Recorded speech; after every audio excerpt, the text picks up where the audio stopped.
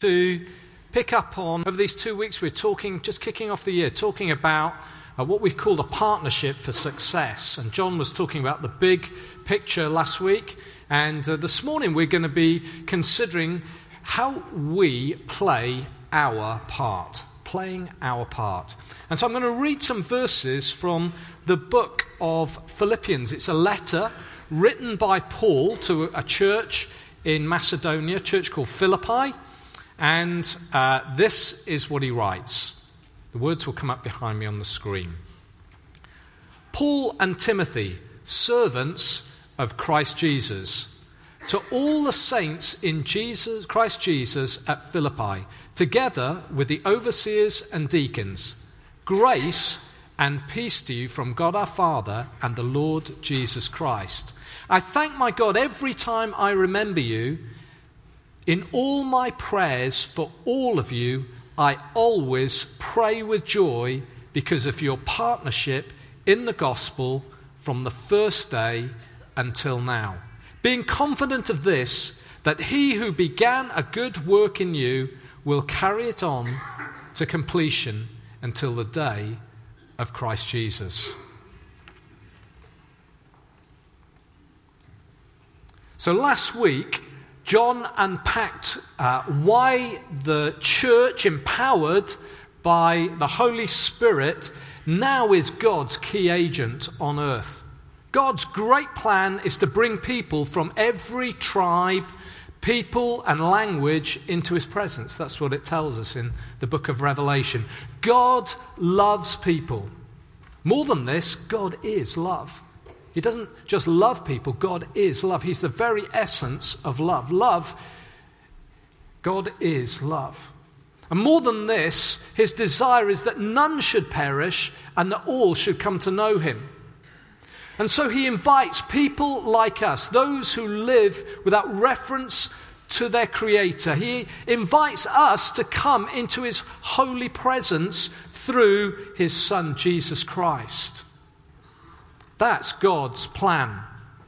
I was visiting my Auntie Iris. My Auntie Iris is 85. She's one of the surviving sisters of my father. My dad died back in the 80s. And my dad went to Bible college. He did his national service, went to Bible college, and he dropped out. Now, I never saw my dad go to church, but my Auntie Iris had prayed for him for years. She longed for him to come back and expected him and was praying that he would come back to God. And we never saw any physical change of that, although I believe that God was still at work in my dad's life, even though he'd backslidden so far. And she had many things. She's kept many things of his over the years, just in the hope that he would come out. And she's given loads of them to me. And when I was with her just before Christmas, she gave me something called this. It's called The Plan. And it was something that they gave out to the armed forces, soldiers in the armed forces. It's called The Plan. And it's about God's great plan for salvation. This is probably somewhere in the region of 50, 60 years old now. And it's sat on her shelf for many years. But it's about God's plan to reach men and women. Just what John was talking about last week. And I've been reading this week about how we can play our part in this plan. How we can do that. And I've been reading about a couple of people. I've been reading about a young girl called Amelia. Now, Amelia was 13, but she played a huge part in God's greater cosmic plan to save men and women. And Amelia is a 13-year-old girl. Her older brother, who was 17, and she was a believer. She'd come to know Jesus Christ for herself. And she was desperate for her brother to do the same. And so she determined to pray for her brother, this 13-year-old girl. She wrote it in a diary, and it was seen by the brother later. And she prayed for him. She said, I won't give up praying until he becomes a Christian. And her mother actually was called Amelia as well, and she committed herself as someone, probably a lady in her late 40s, early 50s, to pray for her son. Both of them praying for their son, their brother, to come to faith in Christ. And several weeks later, this young man came to Christ. His name was Hudson Taylor. Hudson Taylor, who had such a huge impact in taking the good news about Jesus into China. And in 1895, as a result of Hudson Taylor's work, there were more than 640 missionaries working in China, with many thousands of people having come to Christ. Everybody has heard of Hudson Taylor. Very few people have heard of his sister, Amelia, a 13-year-old girl who committed to pray for her brother to come to faith. Another, probably lots of you will have heard of this person, but a person called Albert McMakin. He was 24, he was a farm worker. And he'd just become a Christian. He was so excited about it, and he wanted to take people along, young people that he knew, along to hear the message that he'd heard. And so there was one lad in particular that he wanted to take, but he wouldn't come. So he endeavored to find a way to get him to the meetings. And so what he said was, look, I've got this truck. Will you drive the truck for us? Just thought, if I get him to drive the truck, at least he's there. And so Albert McMakin got this young man to drive the truck. And as he parked the truck, the lad who drove it actually eventually started going into the meetings. And in the end of a few days, perhaps the end of the week, he himself came to a personal relationship with Jesus Christ. His name was Billy Graham. Billy Graham has preached to more than 220 million people. He has been a close advisor to more than 9 US presidents. Everyone's heard of Billy Graham. No one has heard of Albert McMakin. You have a part to play in God's great plan. You see, every one of us who comes through Christ is part of God's people, the church. We're part of what God is wanting to do on the earth today. And across the world, there are millions of local churches. And in Winchester, there are more churches than you can shake a stick at. It's a great phrase, that, isn't it? I love it.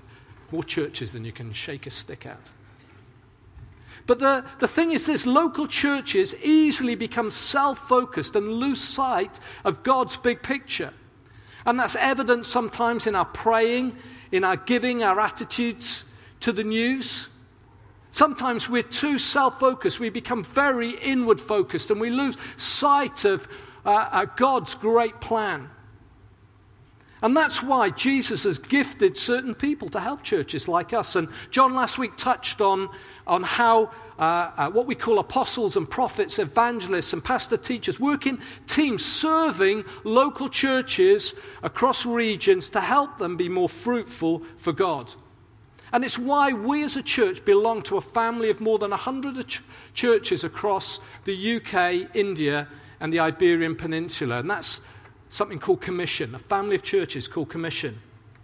For us, that's being part of God's partnership for success. And this morning, we're going to look about how we can play our part. And I want to draw out 3 ways that we can do this from looking at Paul's letter to the Philippians. Now, we're not going to read the whole letter, so I'm going to dip in and out of it. And I want to encourage you maybe to go away and read it for yourself when you get some time. And these are the 3 ways that we can play our part. The first is living out the gospel. The second is partnering in the gospel. And finally, declaring the gospel. But before we unpack what that actually means, we really need to be clear on what the gospel means.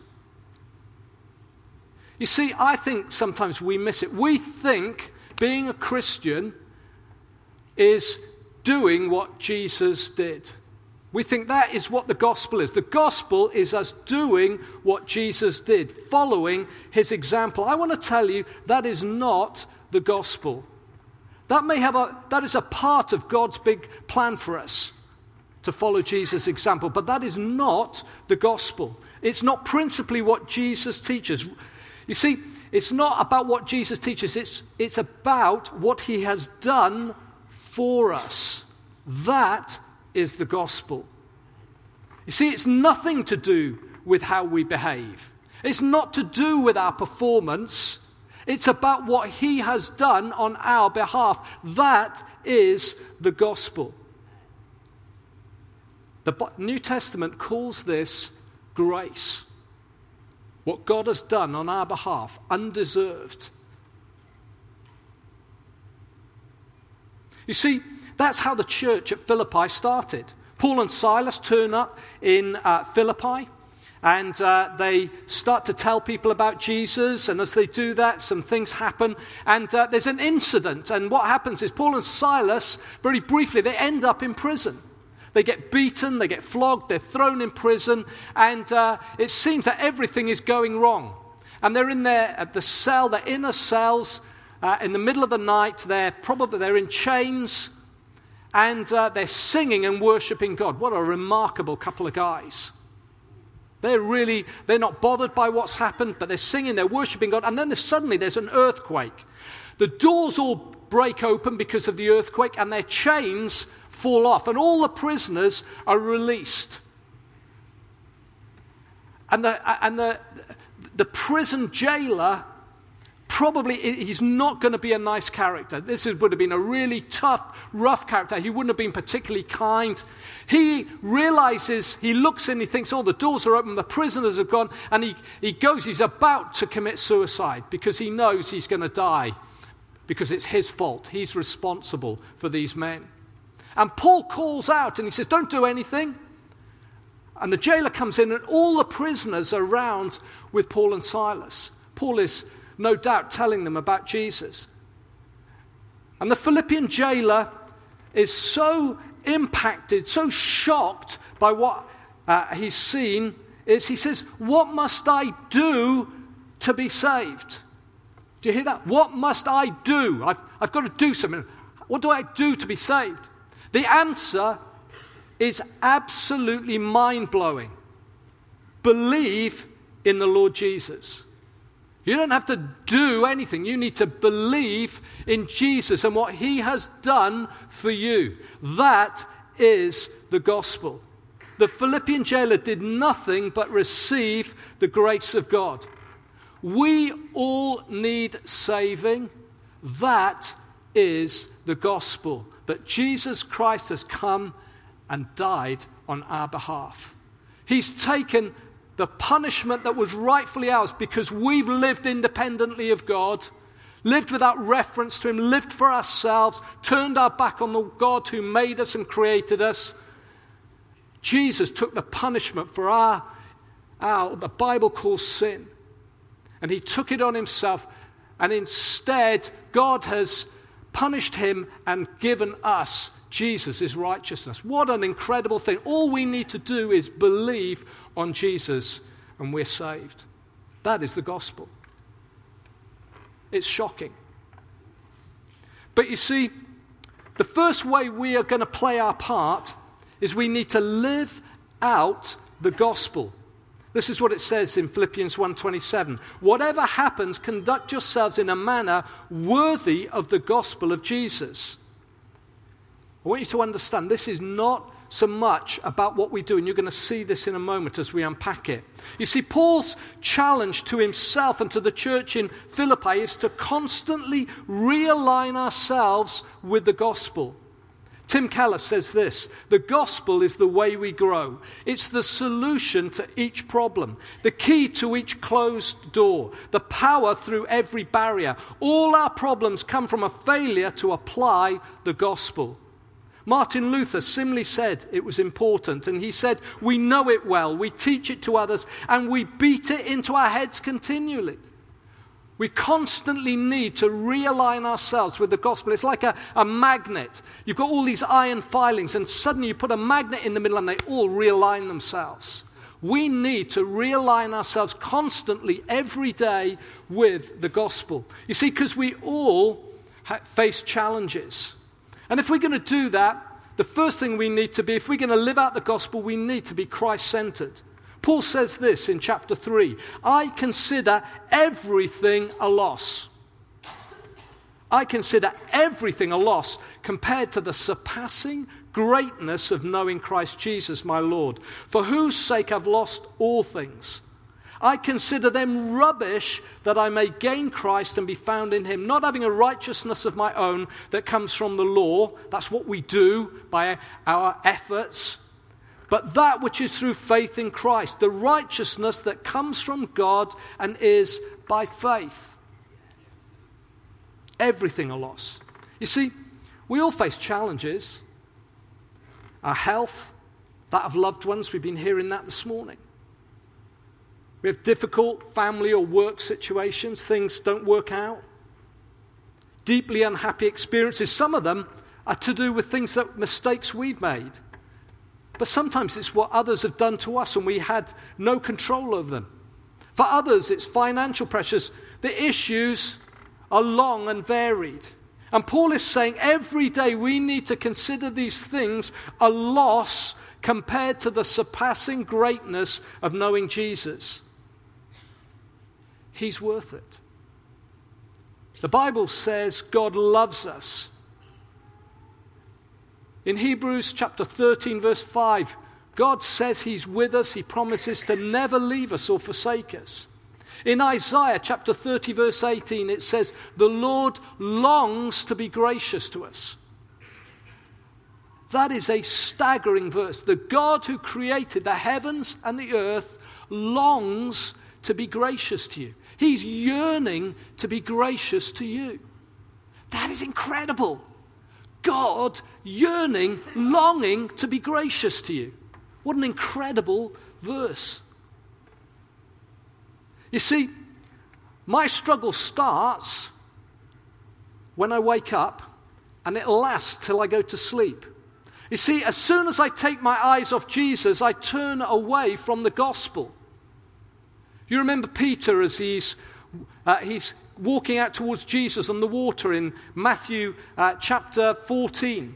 And he says, Jesus, if it's you walking on the water, can I walk to you? This is what happens. And Jesus says, yes. So Peter gets out of the boat. The wind and the waves are high. When he was in the boat, the wind and the waves were high. Nothing changes. He gets out of the boat. The wind and the waves are high. He sees Jesus. He starts to walk towards him. He's walking on the water. And then suddenly he looks at the wind and the waves. And he starts to sink. And he cries out, Lord, save me. And Jesus saves him. We need saving every day. Because every day we're like that.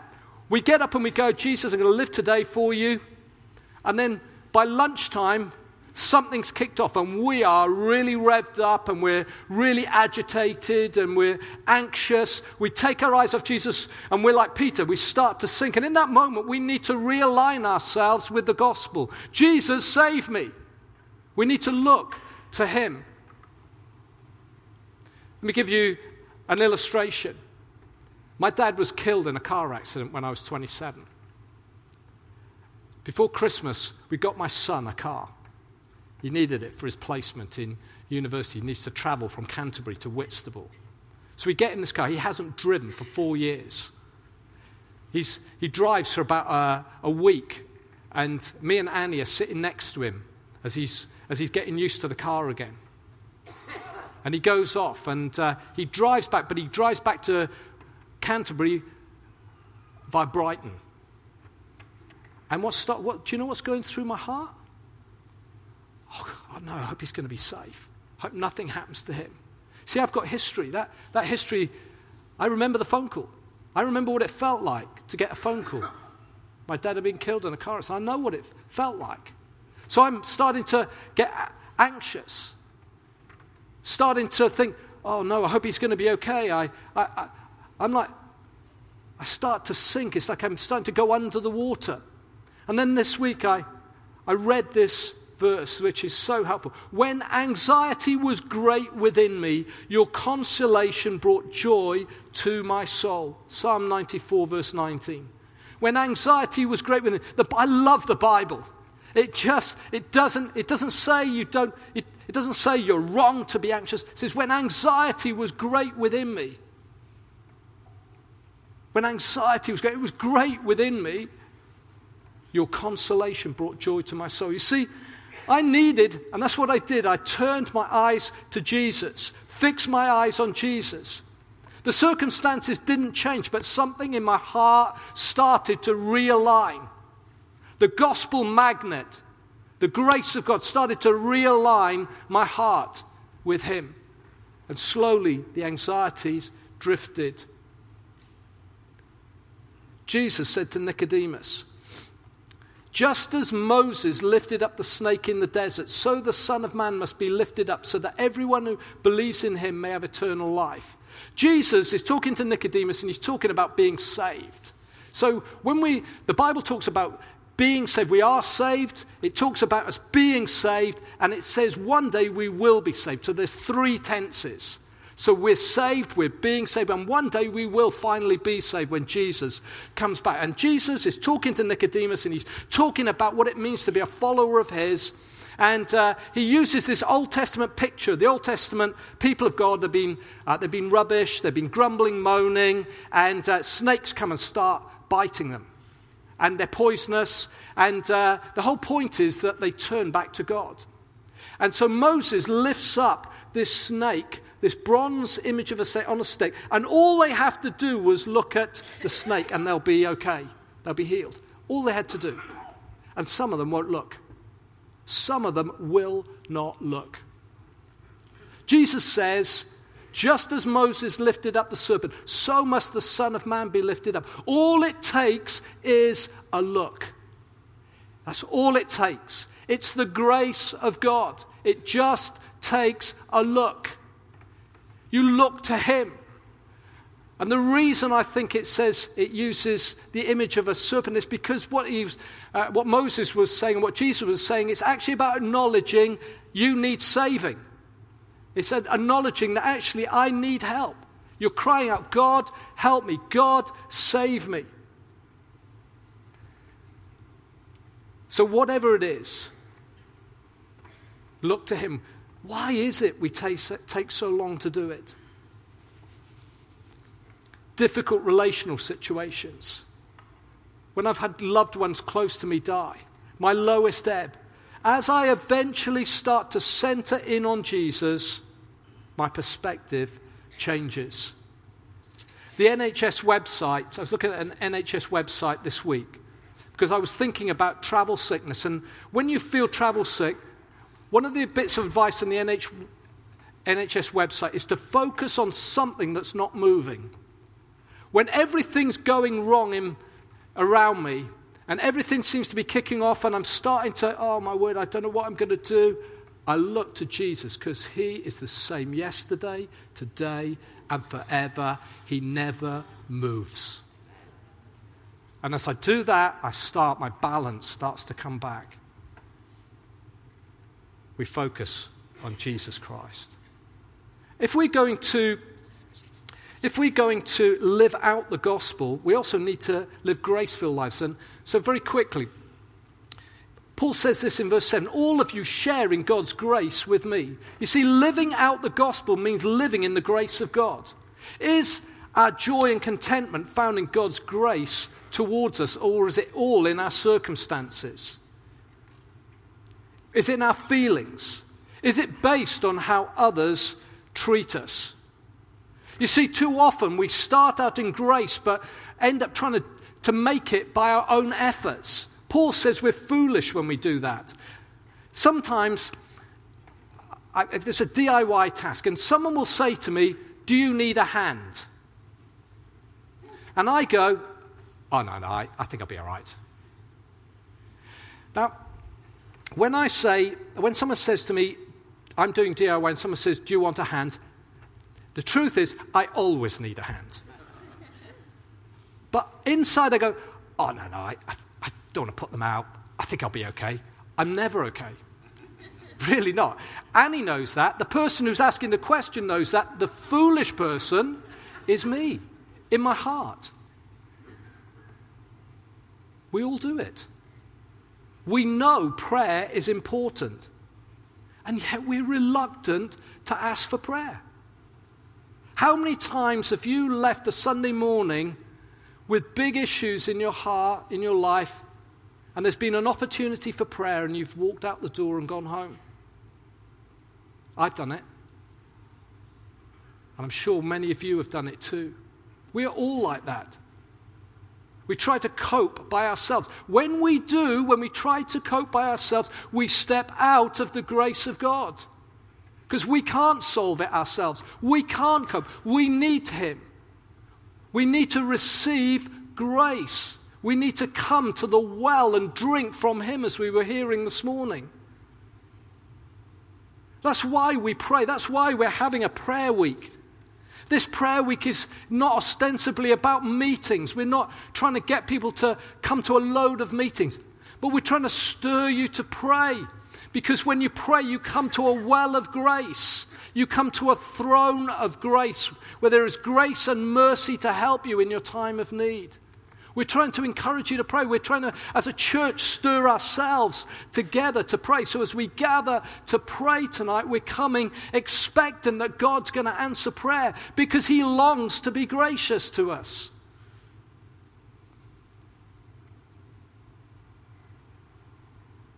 You see, we need to receive God's grace.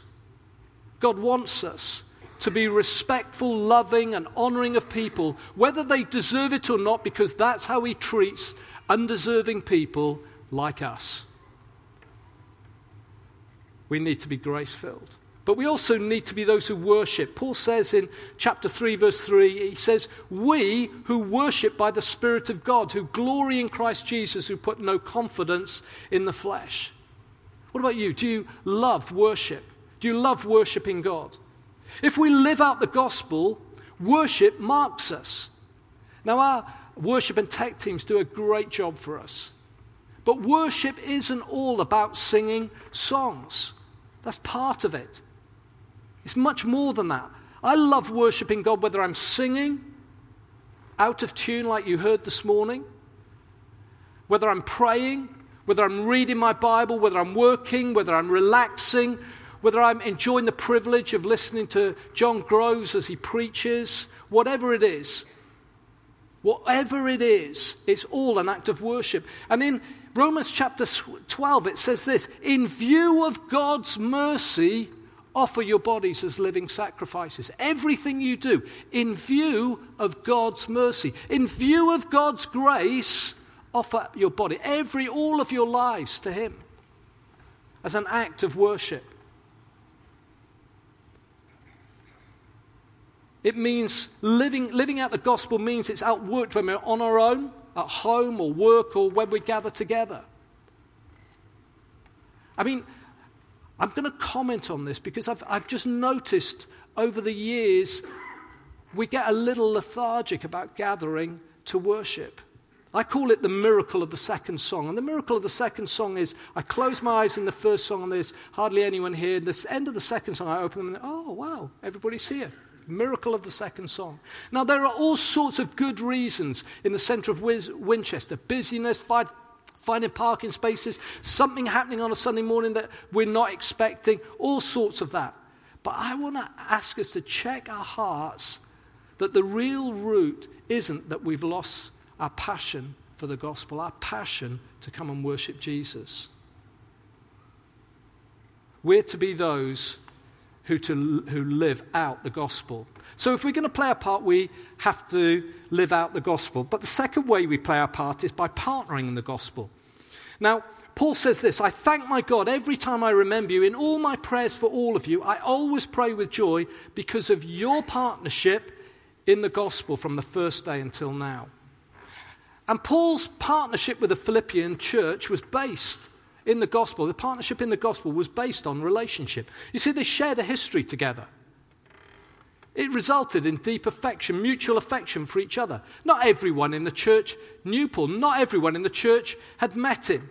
But they loved him and his team. Equally, Paul, as we read through Philippians, you read the letter, you see he has a love for the church, just as the church loves him. And his desire is that they stand together for the gospel. Paul loves them. Lots of you will have never met Guy Miller. Lots of you will be thinking even now, who's Guy Miller? Guy Miller heads up Commission, heads up the family of churches that we are part of. But I want to tell you that Guy personally has a long history with us as a church. He was an elder here for many years. We have a place in his heart. He values us deeply. He prays for us regularly. I know he does.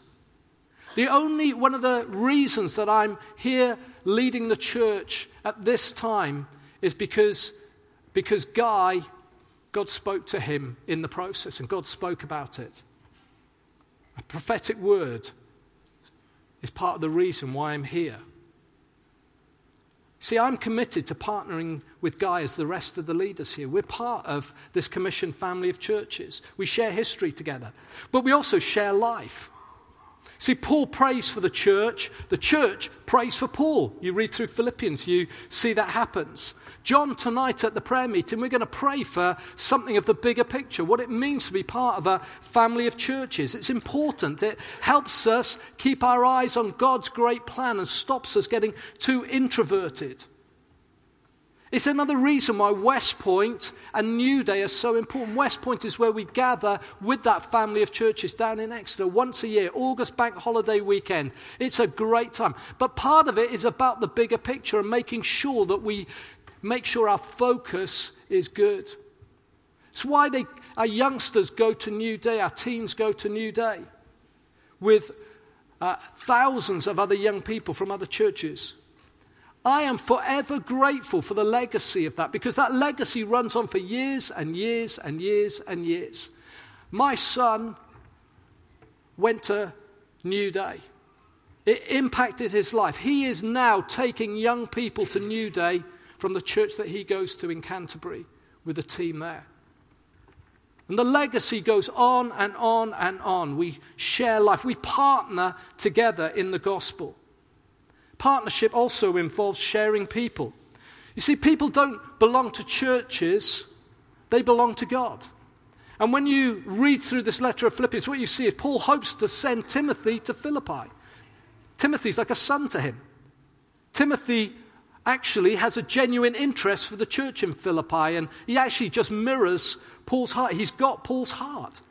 The church sends a guy called Epaphroditus to be with Paul, we read about in chapter 2. And they send him to make up for the help that they can't give. There's a sending, there's a going, there's a coming. People don't belong to anyone. They belong to God. And when we begrudge sending people or seeing people move to be part of the bigger picture, something is deeply wrong in our DNA. And God needs to do some surgery on our hearts. We need to let people well, even if they don't do it particularly well. But if God is stirring you up to move, let me encourage you to do it well. So when Ellie Cross went to Zambia, she met with Annie and myself. We met in the King's Head in Hursley. We sat down and Ellie said to us something along the lines of, I really want to know what you think. I feel God speaking to me about this. But if you don't think it's the right thing to do, I need to know that you think it's the right thing for me to do as well. She's not asking for me to tell her what to do, but she's looking for some resonance. She's looking for some advice. What a great attitude. As a church, we have sent many. Dave Thompson, who was an elder here when I came here. Dave is now leading the church in Chichester. He went and he's now took it over this week. Amazing. Dave Lockyer, one of the elders here. He's now leading the church, Junction Church, doing really, really well in Eastleigh. Amazing. Chris Kilby, down in Life Church Southampton, doing really well. We share people. But we also, if we partner in the gospel, we share provision. See, the church at Philippi was a great support base of Paul. Giving was part of them, part of their DNA. When he set out from Macedonia, the Philippian church were the only church that supported him. They sent him, Paul says, help again and again. And it wasn't based on how much they had. You can read that in 2 Corinthians chapter 8, the first 2 verses. Now, God has blessed us in the centre of Winchester. He has blessed us with this amazing facility. The story about how we are here is an incredible story that goes back many, many, many years, back to Greg Haslam's time, through John's time, and into these latter years. It's an incredible facility, but it's here to serve the city. You see, our investment into this building is just part of our ministry. It's about us serving the city. If you were here last Friday, you would have seen there were mums and kids and helpers all over this ground floor. And at the same time, we've got a big meeting in terms of a commission meeting upstairs. We've been able to do that because of the work we've done to the building. It was full on Friday, and those who were serving us did an amazing job to make it happen. People like Pam and Mike Birmingham and the others, Linda Hales, they did a great job afterwards. But it's part of our ministry to the city. You see, if we were to try and hire a place like this in the centre of Winchester, it's going to cost us £150,000 to £200,000 a year to do it. God has given this to us. Amazing. It's amazing. As a church, we give 11% of our income away. And in terms of support for commission, that means we invest in commission through John, and what we give, around about £50,000 a year.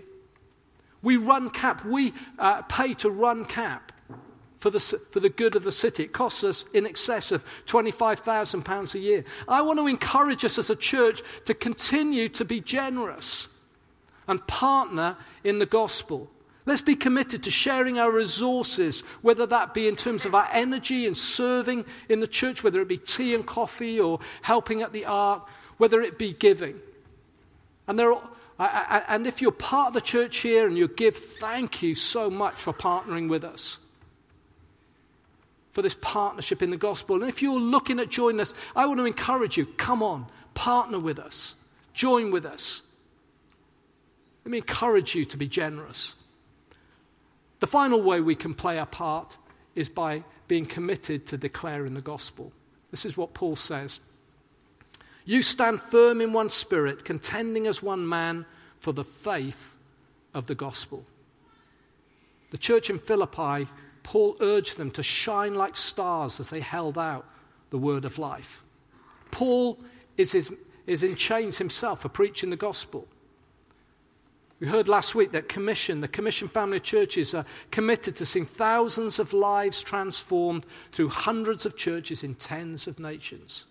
And when we see successes in other churches, we rejoice with them. It brings us joy. When they're being successful in the gospel, we're joyful. I was thrilled to be talking to Dave Lockyer just before Christmas, and they'd seen three people from Punjabi backgrounds coming to faith in Christ. I just thought, pray could baptize them. Hallelujah. That is brilliant. Dave Lockyer and Amber are an outstanding couple. God is doing something with it. God bless them. That's brilliant. I get so excited about that. And as a church, everything we do has to be about communicating the gospel. Our vision statement says this. Our desire is to build a grace-filled community of Jesus followers, bringing good news to Winchester and beyond. God loves the people that we live amongst. The gospel is the answer to each and everyone's deepest need. There isn't a life that Jesus cannot change. There isn't a life that Jesus cannot change. When our team on Thursday nights are out serving soup to the homeless of Winchester, I know that the battle is moments, are we making any difference? There isn't a life that Jesus cannot change. When our CAP team go out and they're investing in people's lives and they come across people in a mess, it just seems, how on earth they get. There is not a life that Jesus cannot change. It's the gospel.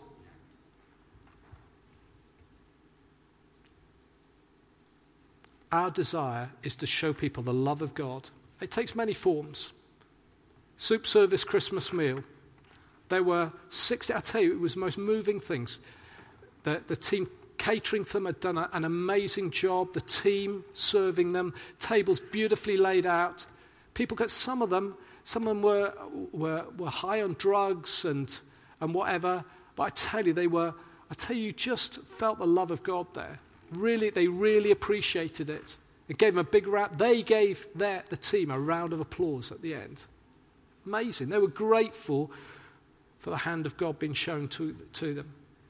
When we run CAP, we're looking to start a release group at the moment, which is gathering people with a view to gathering people who've got problems with addictions, and we're looking to gather to try and help them take a step forward, because there isn't a life that Jesus cannot change. We believe it's true. At the Ark, the ladies in the Ark, I want to tell you, the team that served the Ark, they put in hours of hard work. And they do it. Why do they do it? They do it to serve the city, because they believe that Jesus is the answer, and they believe there isn't a life that Jesus cannot change for good. You see, our passion for the gospel means we're committed to the people where we live and we work. And the root is that God loved us unconditionally, even when we weren't interested in him. So if people out there aren't interested, actually we were like that once. And God never gave up on us. That is the gospel. We're committed to sharing the gospel in a culturally relevant way. We don't want to be whacking people over the head with Bibles.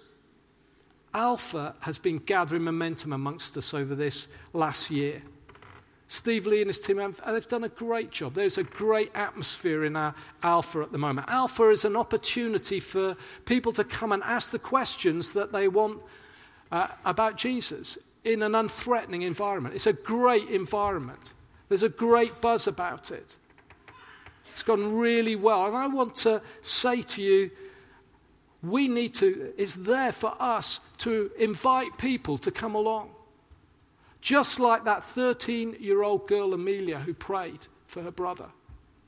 Just like the mum who prayed for her son. Just like Albert McMakin, who all he did was invite someone to come. In the end, God's in control. It's not about us making people do anything, but it's about giving them the opportunity. And it's about relationship. We don't do it without our relationship. We're talking to people, we build, we love people. We're not doing it because, and then we're doing it because we love people. And if they don't come, we'll still love them. It doesn't matter. It really doesn't matter. We love them because God loves them, irrespective of how they respond. That is the gospel.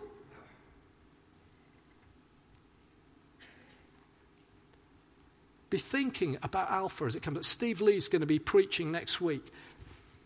It's going to be a great opportunity to bring people along just to catch a flavour of it next week if you've got friends who would like to come. So what does playing our part look like? Looks a little like this. See it on the screen behind. Some of you will have seen it many times before.